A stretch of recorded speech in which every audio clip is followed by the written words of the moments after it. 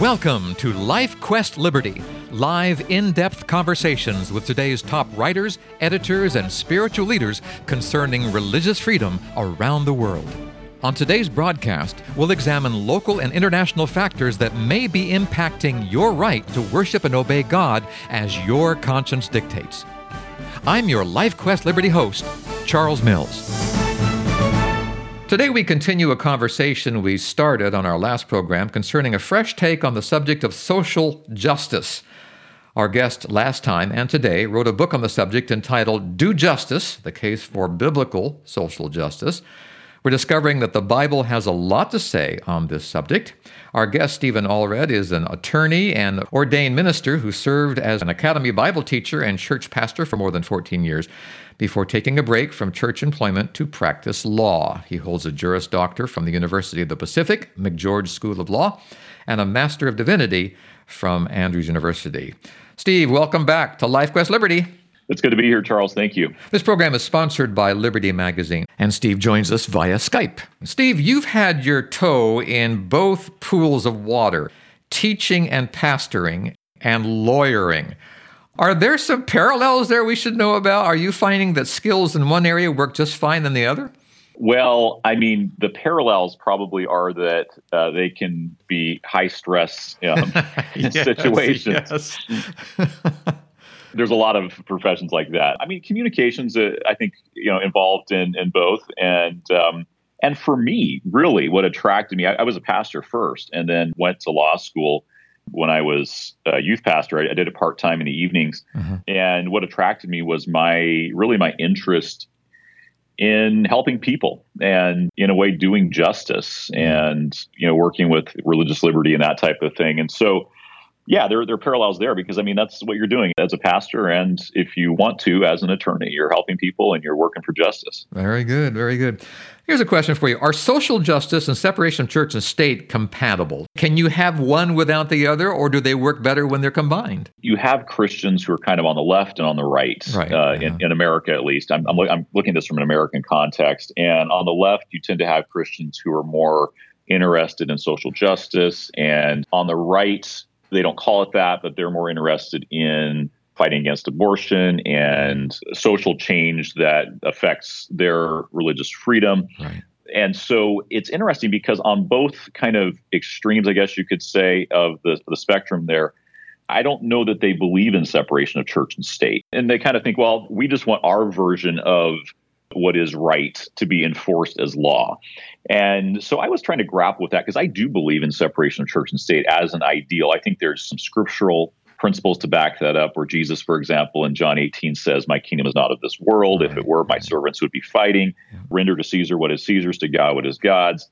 And then you have, of course, history, which you look at and you realize that when church and state come together and the church uses the state to enforce its dogmas and decrees, things aren't that pretty in history. And so you had Roger Williams, of course, who came here to America.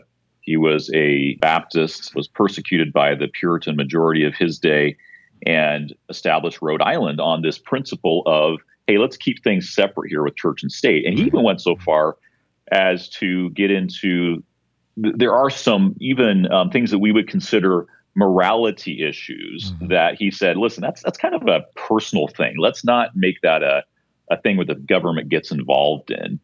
And so I was trying to grapple with, like, Martin Luther King Jr.'s, concept of, hey, racial justice. Let's go out there and use even biblical arguments to argue for social justice, which I agree with, Martin Luther King Jr. on that.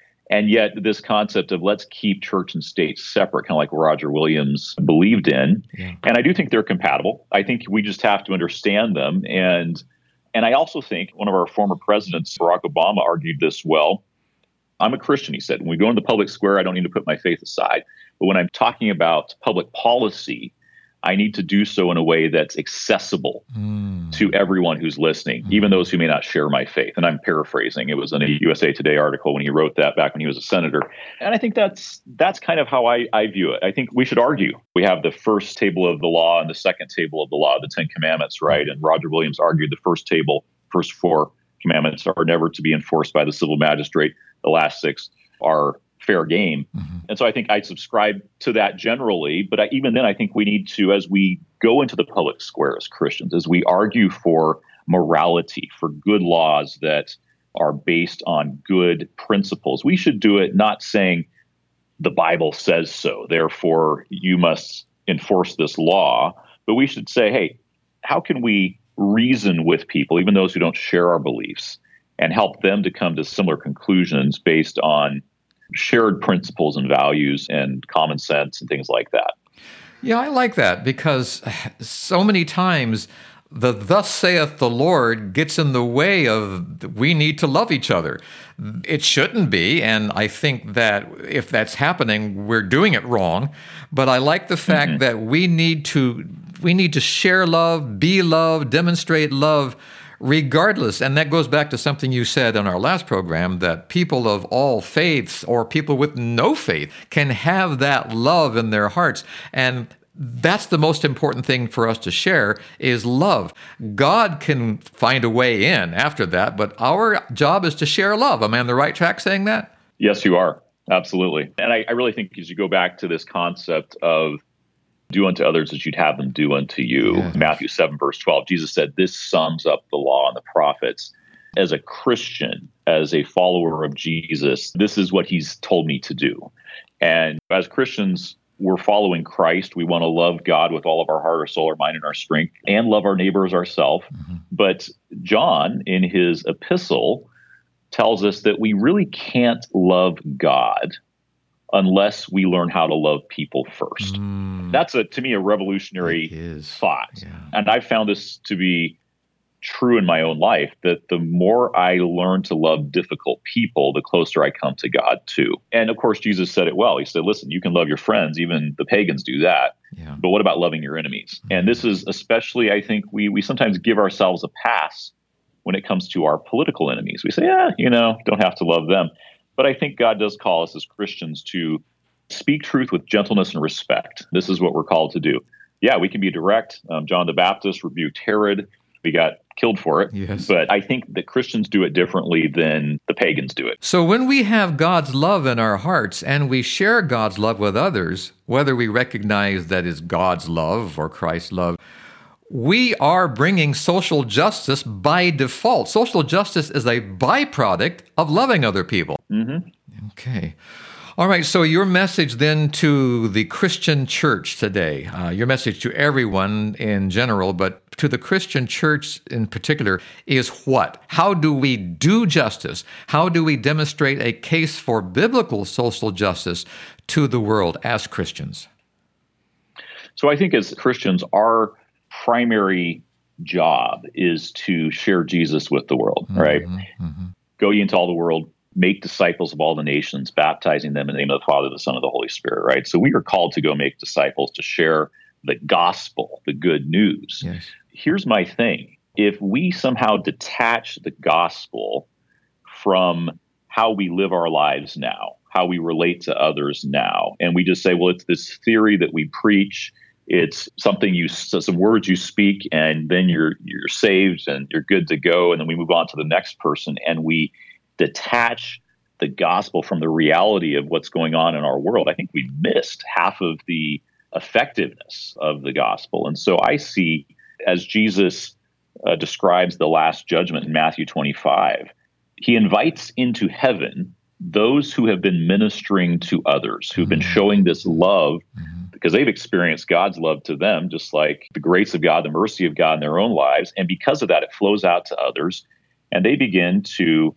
feed the hungry and visit those in prison and do all of these things because of God's love in their heart. And another advantage to this is that I don't think the world is going to believe the message we have unless we are listening to their pain and trying to help them in their current struggles. Yes. And really, I don't think it's a manipulation thing that we need to do this to. I think we actually genuinely ought to be concerned, about people's plights and how we can relieve suffering and oppression, not just so they'll believe the gospel, but because we actually love and care about them. But the byproduct of that is when they know we love and care, then they're going to listen to what we have to say about salvation, about eternal life. and they'll be interested in that as well. So yes, I think this is the essence of what God's love does in our lives when we accept it and receive it. Oh my, this is wonderful, wonderful words today. The book is Do Justice, The Case for Biblical Social Justice by Steve Allred. And I can tell you right now that he uses a standard that we all should use in determining how we bring social justice to the world, and that's the life of Christ. If you want to know how it works, if you want to know what you need to do, if you want to know what it looks like and sounds like and feels like, study the life of Christ and read this book, Do Justice, The Case for Biblical Social Justice by Steve Allred. Now, Stephen, on our last program, you shared with us where we can get a hold of this book. Share with us again exactly where we can find Do Justice. So if you just go on to Amazon, you can look for it there. Just look for Do Justice, The Case for Biblical Social Justice, and you'll see it. Or you can go to Do Justice Books with an S at the end of books, dojusticebooks.com, and you can order it there. And one final question before I let you go. Why did you do this book? What was the motivation behind sitting down and I know what it's like to write books. What made you do this? Well, for me, it was a bit of a personal journey. I mean, I look back at my life and in some ways, I think neglected this topic, focused on theology and theory, kind of neglecting, I think, the practical in some ways when it came to this issue.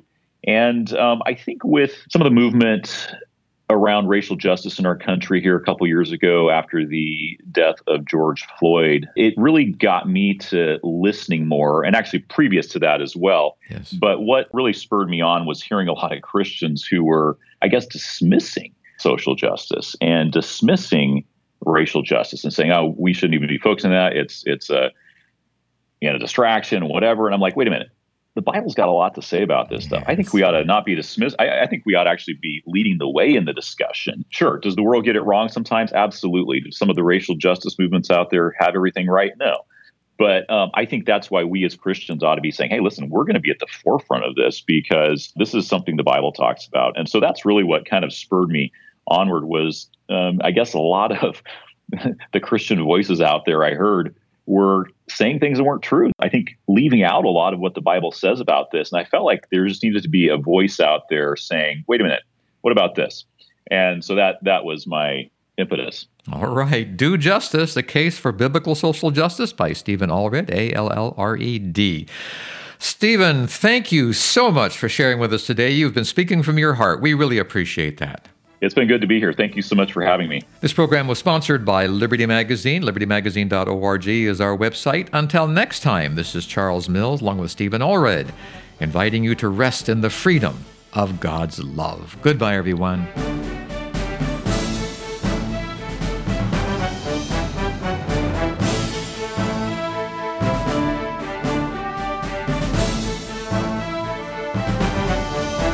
If you'd like more information about LifeQuest Liberty, call 443-391-7258 or email us through our website at libertymagazine.org. Join us again next week at this same time as we examine more of the threats and challenges facing your religious freedom. May God keep the flames of liberty burning in your heart today.